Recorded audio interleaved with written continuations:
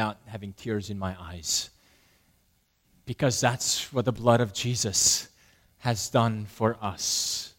Yes, we know those who are Christ followers, those who belong to Christ, those who have been united to Christ, know that the blood of Jesus can make the vilest sinner clean. This morning, as we prepare ourselves to celebrate and to commemorate the Lord's Supper, we are invited, even through that song and through everything we've done so far in the service, to prepare our hearts for that celebration.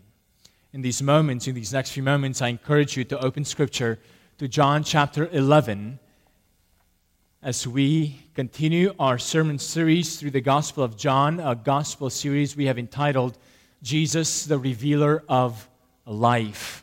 It is this chapter, friends, it is this chapter that gives the greatest proof that Jesus is the life. That Jesus came to reveal life to us. For those of you who are using one of the Bibles provided in the chair in front of you, one of our little red Bibles, we hope if you don't have a Bible, you'll pick that up. Open Scripture to John chapter 11, and you may find this passage in our pew Bibles on page number 932. 932. The word of the Lord for us, for our hearts this morning, is the following. Now a man named Lazarus was sick. He was from Bethany, the village of Mary and her sister Martha. This Mary, whose brother Lazarus was now lay sick, was the same one who poured perfume on the Lord and wiped his feet with her hair. So the sisters sent word to Jesus, Lord, the one you love is sick. When he heard this, Jesus said, this sickness will not end in death. No, it is for God's glory, that God's Son may be glorified through it. Jesus loved Martha and her sister and Lazarus. Yet when he heard that Lazarus was sick, he stayed where he was 2 more days. Then he said to his disciples, let us go back to Judea. But Rabbi, they said, a short while ago the Jews tried to stone you, and yet you're going back there? Jesus answered, are there not 12 hours of daylight? A man who walks by day will not stumble, for he sees by this world's light. It is when he walks by night that he stumbles, for he has no light. After he had said this, he went on to tell them, our friend Lazarus has fallen asleep, but I'm going there to wake him up. His disciples replied, Lord, if he sleeps, he will get better. Jesus had been speaking of his death, but his disciples thought he meant natural sleep. So then he told them plainly, Lazarus is dead, and for your sake I am glad I was not there, so that you may believe. Let us go to him. Then Thomas, called Didymus, said to the rest of the disciples, let us go also, that we may die with him. On his arrival, Jesus found that Lazarus had already been in the tomb for 4 days. Bethany was less than 2 miles away from Jerusalem, and many Jews had come to Martha and Mary to comfort them in the loss of their brother. When Martha heard that Jesus was coming, she went out to meet him, but Mary stayed at home. Lord, Martha said to Jesus, if you had been here, my brother would have not died. But I know that even now God will give you whatever you ask. Jesus said to her, your brother will rise again. Martha answered, I know that he will rise again in the resurrection at the last day. Jesus said to her, I am the resurrection and the life. He who believes in me will live even though he dies. And whoever lives and believes in me will never die.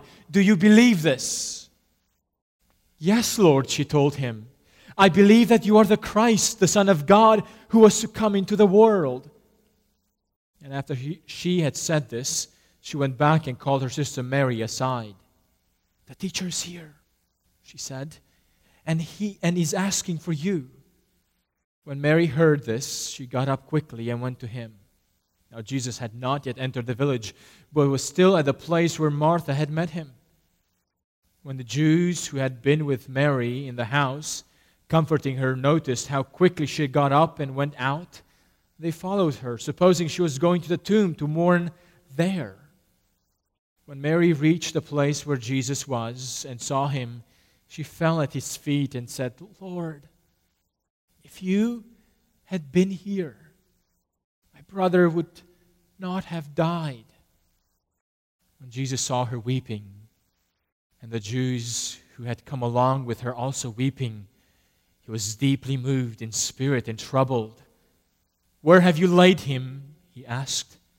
"Come and see, Lord," they replied. Jesus wept. Then the Jews said, "See how he loved him." But some of them said, "Could not he who opened the eyes of the blind man have kept this man from dying?" Jesus, once more deeply moved, came to the tomb. It was a cave with a stone laid across the entrance. "Take away the stone," he said. "But Lord," said Martha, the sister of the dead man, "by this time there's a bad odor, for he had been there 4 days." Then Jesus said, "Did I not tell you that if you believed, you would see the glory of God?" So they took away the stone. Then Jesus looked up and said, "Father, I thank you that you have heard me. I knew that you always hear me, but I said this for the benefit of the people standing here, that they may believe that you sent me." When he had said this, Jesus called in a loud voice, "Lazarus, come out!" The dead man came out, his hands and feet wrapped with strips of linen and a cloth around his face. Jesus said to them, "Take off the grave clothes and let him go." Therefore, many of the Jews who had come to visit Mary and had seen what Jesus did put their faith in him. But some of them went to the Pharisees and told them what Jesus had done.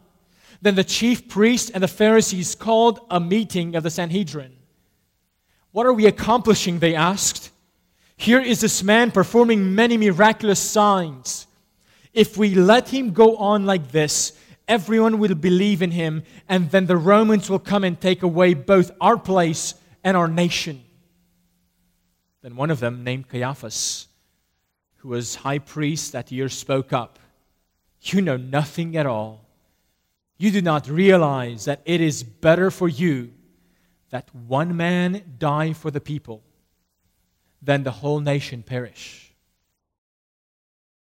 He did not say this on his own, but as high priest that year, he prophesied that Jesus would die for the Jewish nation, and not only for that nation, but also for the scattered children of God, to bring them together and make them one. So from that day on, they plotted to take his life. Therefore, Jesus no longer moved about publicly among the Jews. Instead, he withdrew to a region near the desert, to a village called Ephraim, where he stayed with his disciples. When it was almost time for the Jewish Passover, many went up from the country to Jerusalem for their ceremonial cleansing before the Passover. They kept looking for Jesus, and as they stood in the temple area, they asked one another, "What do you think? Isn't he coming to the feast at all?" But the chief priests and Pharisees had given orders that if anyone found out where Jesus was, he should report it so that they might arrest him. Amen. This was the word of the Lord for us. Let's ask the Lord to give us his wisdom, his Spirit, so that we may understand it and apply it to our hearts. Would you pray with me? Father, this entire gospel has been written to convince us that Christ is the Son of God. And that Son of God is Jesus. We pray, Lord, that understanding that for us may bring us life even today. In the name of Christ we pray. Amen. Friends, John began this gospel by introducing Jesus as the Word.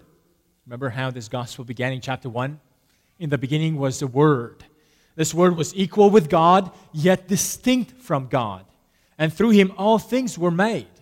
And then in the very beginning, John tells us, in Him was life.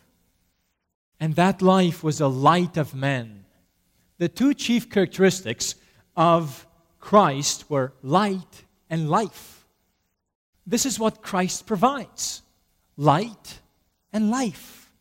In chapter 9, Jesus healed a blind man to give us a concrete illustration what it means for Him to give light.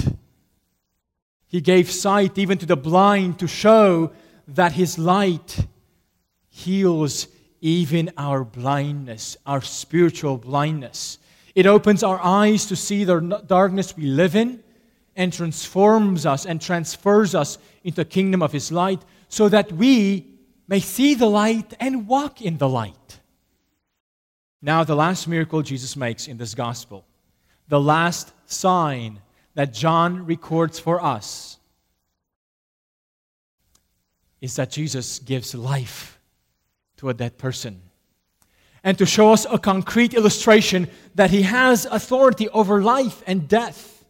Actually, by putting this as a last sign in this gospel, John also tells us that the ministry of Jesus is ultimately a matter of life and death.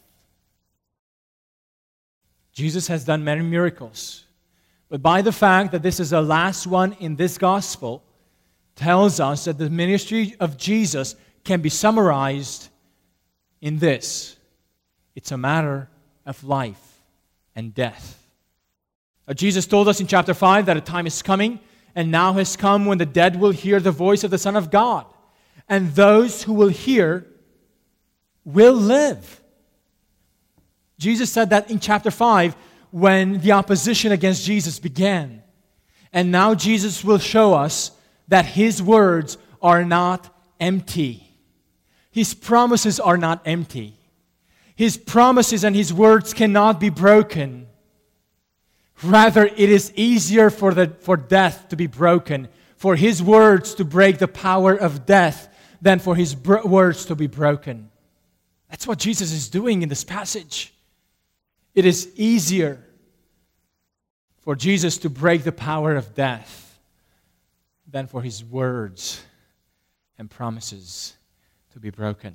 Everything this gospel has been trying to say about Jesus finds its summary in these last two miracles that Jesus performed to give sight to the blind and life to the dead. And these were not just physical realities. They were real life displays of what Christ does inside of us, in our spirits, in our souls. He brings sight and He brings life. This morning, let's see how the story of Jesus, the resurrection and the life, how this story unfolds. We'll see, first of all, in this chapter, a correct but incomplete conviction about Jesus. A correct but incomplete conviction about Jesus. The story of Lazarus opens up in a very surprising way. Jesus chose to delay responding to the request of the very people He loved. Mary and Martha called Jesus to come because the one He loved was sick. This was their request in verse 3. But what does Jesus do? He delays. In verse 5, look in verse 5, we're told again that Jesus loved Martha and her sister and Lazarus. Yet, He stayed 2 more days. The conviction of these two sisters was very clear and correct. If Jesus could get there, His brother would not die. That confidence was the first thing each of these sisters uttered to Jesus when they greeted Him 4 days later. But this time with a deep regret. Look in verse 21. Martha greeted Jesus with the words, "Lord, if You had been here, my brother would have not died." Then look in verse 32. Mary greeted Jesus with the exact same words. Lord, if you had been here, my brother would have not died. Exactly the same words. I think these sisters talked among themselves. It's as if with every passing of every hour prior to his death, as these sisters were taking turns to care and minister for their dying brother, they were hoping that Jesus would just burst the door open and come to the bed and heal him. And then with every hour after his passing, these sisters were thinking the same thing, now with regret, if Jesus had been here. Even the crowds said the same thing in verse 37. Could not he who opened the eyes of the blind man have kept this man from dying? Friends, 3 times in the story, this is the conviction held by all who were present. If he could have just arrived in time, he could have stopped this man from dying. A correct conviction. A correct belief about Jesus. Their hope was true. Had Jesus been there, he could have healed Lazarus and thus keep him from dying. How many of us, dear friends, have the same hopes when we see someone being stricken by the diagnosis of a cancer? Or someone who is diagnosed by another fatal disease. And we pray that God would heal the disease so that our dear family member or friend could be rescued from dying, at least temporarily. But Jesus delayed. Jesus delayed.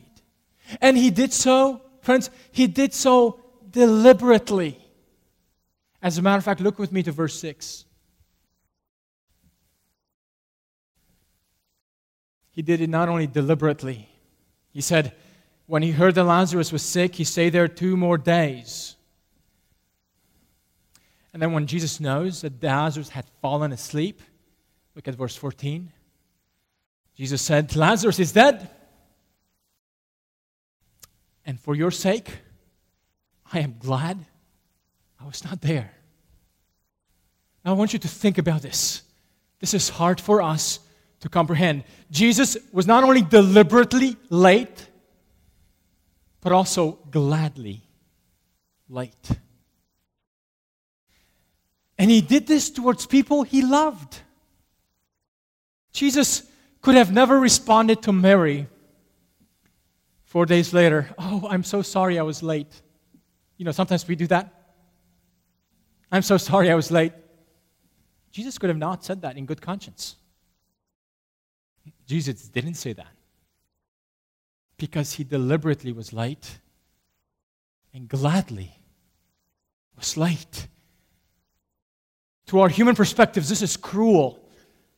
Jesus could have been there but chose not to. And this is a difficulty of people that people often have with God when God chooses not to show up on time. We say, if God could save someone from dying, why didn't he?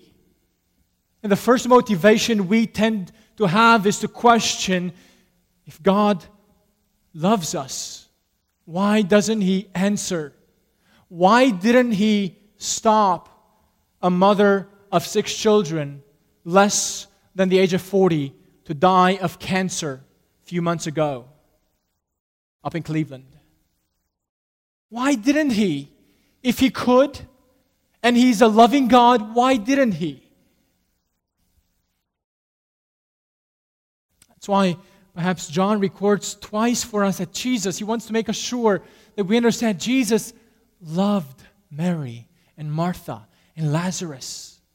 His delay was not in any way a sign that he doesn't love them or that he's not in control. So why did Jesus delay? Why did he do it gladly? Friends, the text tells us that Jesus delayed to give an opportunity for their growing faith to expand and to grow. Look again more carefully at verse 15. For your sake I am glad I was not there, so that you may believe. Now notice who were the first beneficiaries of this delay. It was the disciples and their faith. It was the disciples, the very ones who walked with Jesus. Then if we look at verse 40, we are told that Martha also needed this lesson. In verse 40, Jesus told Martha, "Did I not tell you that if you believed, you would see the glory of God?" There's something Martha had to learn. And then finally, there's somebody else who needs to get this lesson, the crowds that were watching. Jesus said in verse 41, "Father, I thank you that you have heard me. I know that you always hear me, but I said this for the benefit of the people standing here, that they may believe that you sent me." Yes, friends, Jesus delayed, and gladly so. Not because He didn't care about our suffering or about our pain, but because our faith in Him is more important than anything in this life, more important than our careers, more important than success, more important even than health, and certainly more important even than being rescued from death. Friends, is this the way you think about your faith in Christ? Is your view of your faith in Christ more important than even being rescued from death? God thinks that the quality of our faith in Christ is more important than the quality of our life. Can I say that again? God thinks that the quality of our faith in Him is more important than the quality of our life. And Jesus wants to give this lesson to these people, and there are two types of crowds here. The disciples and the followers of Christ, like Martha, and then the crowds who were not yet convinced of who Jesus was. Friends, this morning, each of you belong to one of these two crowds, one of these two categories. You are either a committed follower or someone who's still skeptical about Jesus, and you're still trying to wrap your mind around who this Jesus is. Now, the surprise for us is that both of these audiences needed to grow in their faith. Both of these audiences needed this miracle so they could trust in Christ. Let's address each of them and the way these audiences needed to grow in their faith. Faith expanded for the followers of Jesus. Faith expanded for the followers of Jesus. Now, why did these disciples need a sign? Think with me for a moment of everything we've been through in this gospel so far. These disciples have heard all of His teachings. They have seen all His miracles. Earlier in chapter 6, when everybody else deserted Jesus, these disciples stayed with Him and confessed that He is the Holy One of God. Why did they need this lesson? It's not that they didn't believe that Jesus was the Christ, the Son of God. It's simply that they didn't understand all the implications of that title for them. What does it mean to believe that Jesus is the Son of God? That Jesus is the Christ, or in Hebrew, the Messiah, which just meant the anointed king, the promised ruler of God over His people. What does that title mean? In what way is this promised king exercising His dominion and reign? Now, yes, Jesus showed His power over disease and sickness, and all accepted this truth. They could accept very clearly that Jesus was sovereign over disease and human sickness. But is that it? If Jesus was just a miraculous healer, how was He different than all the Old Testament prophets? Friends, it's this sign that shows us that the power of His reign and the scepter of His kingship extends not just in this physical life, but also in death. He is king over death, so that He liberates people from the dominion of death, and He considers death asleep. Friends, it's as easy for Jesus to bring somebody up from being dead, as it is for us to wake someone from sleep. That's the kind of power He has. That's the kind of authority, that's the kind of reign and dominion this anointed king has. He is ruler over death because He is the resurrection and the life. This is the answer Jesus gave Martha in verse 25. I am the resurrection and the life. Yes, He's the anointed king, But He's telling us now how deep and wide His kingship extends over death, so that from now on, death has no power over Him or over those who belong to His dominion. Look at the next claim Jesus makes in verse 25. He who believes in me will live even though he dies, and he who lives and believes in me will never die. Both statements, friends, both statements refer to the same reality. The kind of life Jesus gives keeps on living even though we die physically. The kind of life Jesus gives us now is a kind of life that will keep on living even though we die. There's a kind of new living, a kind of new life caused by believing Christ that will just never end. Friends, this is one of the major claims that we believe as Christians, that life is given through Christ. It's a life that begins here and we will go beyond the grave. That life is characterized by many new features, dear friends. Scripture is full of what describes that new life.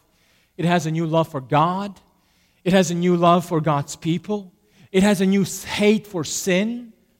But one of the characteristics of that new life is that it has a new longing for eternity, because it's convinced that it will never end. It's a life that is no longer oriented by trying to escape physical death at all costs. There's a readiness to be with the Lord. Christians, true Christians, are controlled not by the success of this life, but by the fullness of the life beyond the grave. That's why Christians think of their earthly possessions with an open hand, and they willingly and joyfully give to the Lord, because their life is no longer about just this life. Generosity is one of the signs of having a life that will never end. That's why in the book of Hebrews, the author describes this new life affecting how these new believers were living. Listen to Hebrews chapter 10, verse 32. Remember those earlier days after you had received the light? That's another way of saying after you have been saved.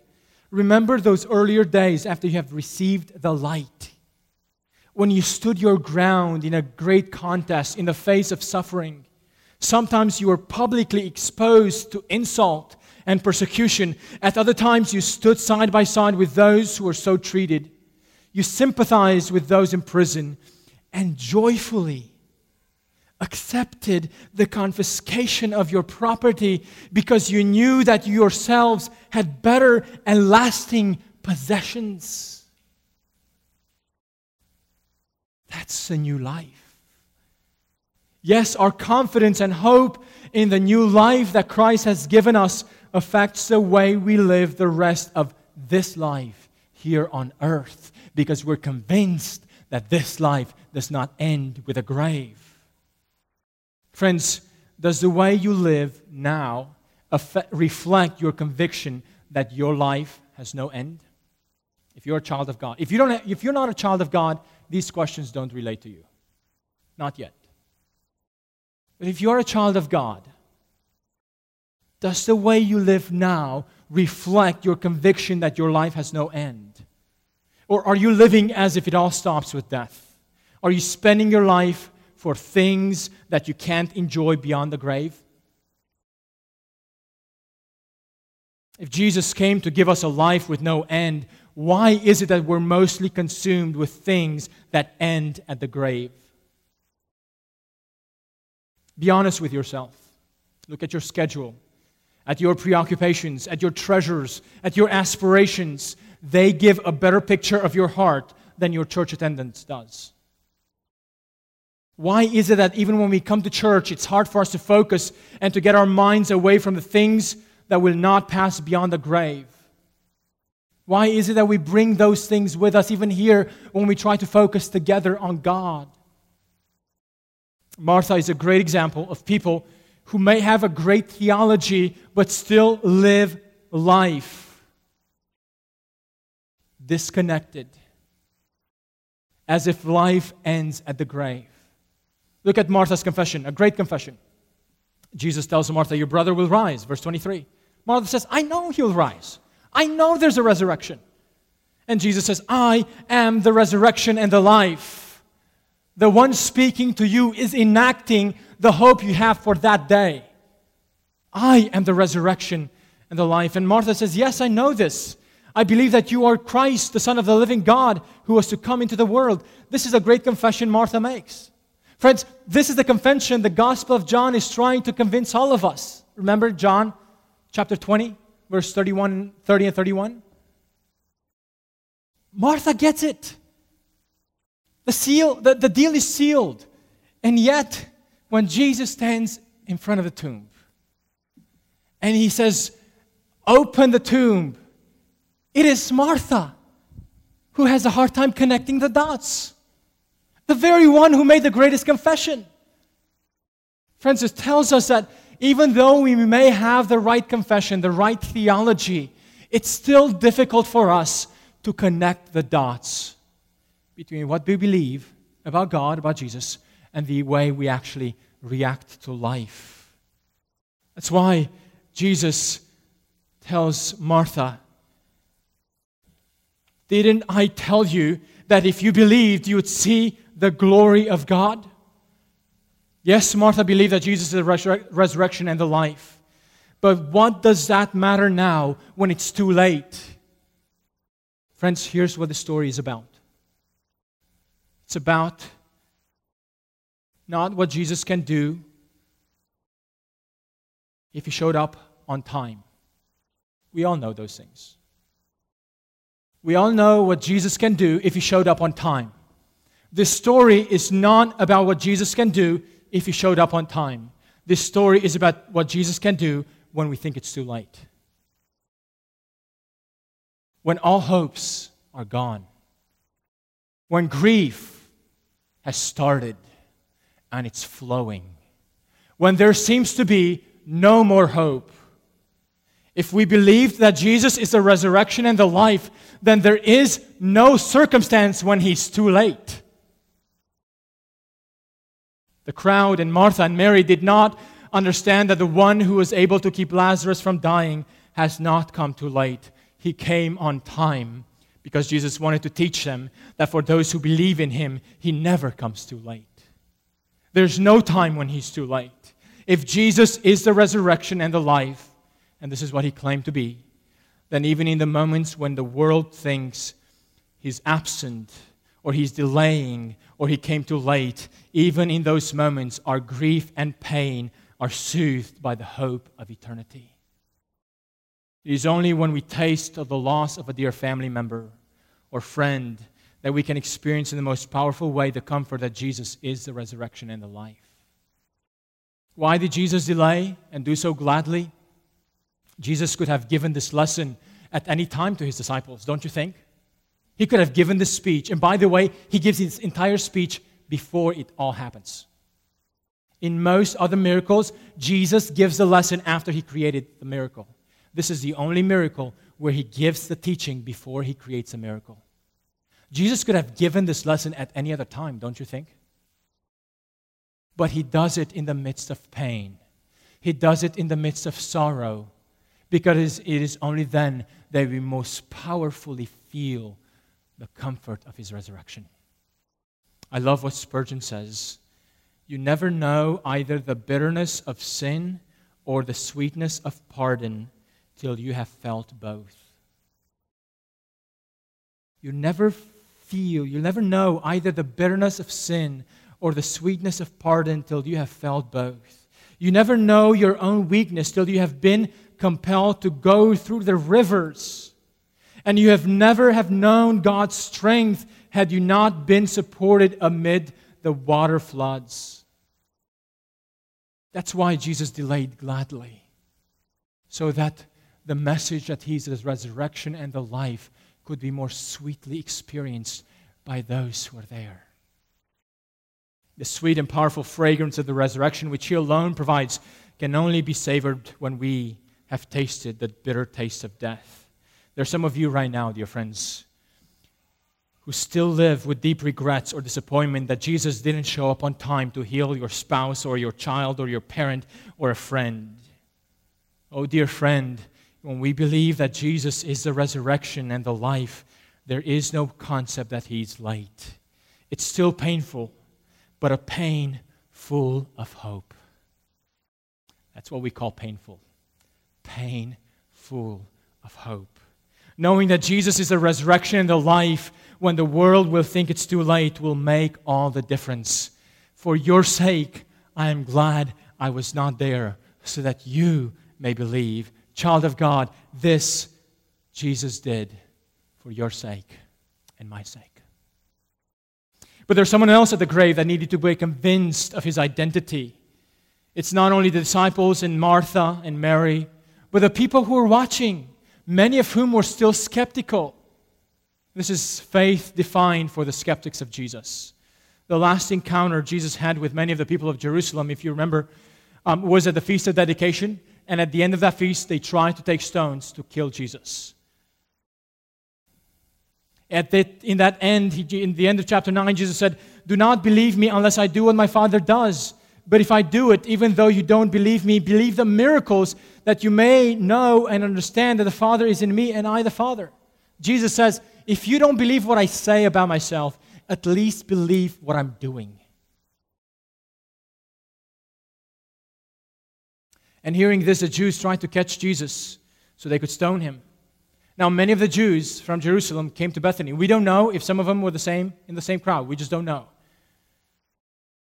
But we do know that some of them were skeptical. And we do know that some of them did come to Christ in the end. But others did not, even after this sign. Oh, friends, Jesus did this last sign to show us that the life He came to give is real life. The most real life God can offer you. Christ has authority to speak to those who are dead and call them to life. He told that in chapter 6 that He's the bread of life which we must eat. He told us in chapter 7 that He's the living water which wells up into eternal life. He told us in chapter 8 that He's the light of the world, that light of life. And now in chapter 11 He tells us plainly that He is life itself and He gives it. But how will these Jews get it? The last thing Jesus has in His card, in His hand, the last card He's going to put on the table to try to convince these Jews is, listen, I and I alone can make dead people come to life. Will you believe me even now? How amazing that while many believed, there were still some who didn't. Of these is true what Jesus said in the parable of Lazarus and the rich man in Luke 16, that even if they don't listen to Moses and the prophets, they will not be convinced even if someone rises from the dead. Someone did rise from the dead, and they still haven't believed. What were these skeptics called to believe about in Jesus? About Jesus, the prayer Jesus gave them and us gives us a huge point. They were called to believe that Jesus was sent by God, one with God, even though distinct from Him. Jesus thanked His Father for listening to Him, but no miracles have yet been performed. Jesus talks to His Father as the Father has already listened to Him. That's the point. Jesus was convinced how close He was with His Father. This prayer also tells us that we should see in this sign that God Himself was acting through Christ. It's not simply that Jesus did this sign as a macho man. Look at what I can do. He's showing to us both His power, but also His dependence on God. He could do nothing without God. That's why He's praying to God for this miracle. Jesus was trying to convince His people that God, the Creator of the universe, revealed Himself most clearly through Jesus. But this prayer, Jesus wants to direct our eyes neither to the grave nor simply just to Himself, but to the one who sent Him. Jesus is the resurrection and the life because God the Father gave this life to us through Christ. That's why, friends, it's not enough simply to believe in God. This is a point for the skeptics. It's not enough simply to believe in some higher being out there that somehow is in control of this universe. It's not enough to believe that. If all you believe is that, and you think that somehow on the day of judgment you will get a pass you won't. The one thing this God of the universe, this higher power out there, is trying to convince skeptics is that Jesus is equal to that higher power. And the most clear revelation of that higher power is revealed to us in Christ. To reject Christ is to reject God. You cannot have just a belief in God but not in Jesus. That's what Jesus is trying to do. And through this prayer, He is simply saying, listen, I'm going to raise this man from the dead, but it's not I, it's God who does it. That's why I'm praying to Him. And then how amazing, dear friends, that this chapter ends with how skeptics, how people dead in their sins receive this new life. It's in the last descriptions in the Sanhedrin, the dialogue with the Sanhedrin, that Jesus actually unfolds for us, or we're told, John unfolds for us, the way Jesus gives life. God gives life through Jesus. Here's a crazy part in this chapter. This chapter is not only about Lazarus' life that needed to be spared. It's about the life of the nation that needed to be spared also. Surprisingly, this chapter about life and the resurrection is also the chapter about the death of Jesus. From chapter 5 till now, the Pharisees have been making attempts to kill Jesus. But it's now after the resurrection of Lazarus that the events of the crucifixion start to unpack. There's a deep irony, friends, in the request to come to Bethany and save a man from dying. Do you realize this is the last journey Jesus makes to Jerusalem? This will be the last journey Jesus will cross the Jordan back into Judea. And He did it at first to spare a life, Lazarus' life. It is through this journey that Jesus is going to give His life so that the life of God's children might be spared for all eternity. The trip and the actions that brought us life came at the cost of the death of our Savior. Actually, the life and the resurrection Jesus gives is an incredible picture of the fruitfulness of His death for us. Or in other words, the events of the death of Christ begin to unfold by starting with the end in mind, with the resurrection. It's this sign of the resurrection that gets Jewish leaders to seriously pursue the arrest of Jesus. And notice what motivated the Jewish leaders to move, to execute Jesus. Verse 48, if we let Him go on like this, everyone will believe in Him, and the Romans will come and take away both our place and our nation. Fear of losing their authority and their nation. This is what motivated the Jewish leaders. But friends, the words of Caiaphas reach the peak of irony in verse 50. When he says, you do not realize that it's better for you that one man dies for the people than for the whole nation to perish. Friends, these words were absolutely incredible. Of course, Caiaphas was motivated by his selfish, sinful ambitions. And yet he used these words here in common with the sacrificial system. To die for the people was a phrase used of animals sacrificed in the Jewish rituals. It's clear that Caiaphas thought that eliminating Jesus would secure ongoing security with the Romans. But John tells us that Caiaphas didn't say this from his own. There was someone else above who was guiding his words. Even though motivated by selfish and sinful ambitions, there was somebody else who was inspiring this man to speak words that gave us the intent of Jesus' death and the meaning of His death. What a picture of God's sovereign hand. John points out that it's the highest official in Israel, the highest representative of the nation, the high priest of that year, spoke of Jesus' death as the only way which people could be saved. I love what Ridderbos said. Israel had to hear this from the lips of its own priest. Friends, what Caiaphas said is the explanation of how Jesus spares your life and my life. That's why Jesus is the resurrection and the life. He came to die in our place. Do you believe that? Do you believe that your sins deserve God's punishment? If you do, have you trusted in Christ that He is the one who has provided for us a new life? If you're this morning here and you have heard this news of the gospel, but you've never made a public proclamation, a public confession of your faith in Christ as the one who has died for you to give you new life, I would love to talk to you at the end of the service.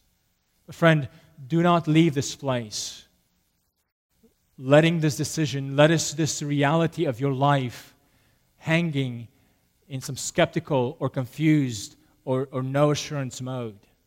Know that Jesus came to give you life.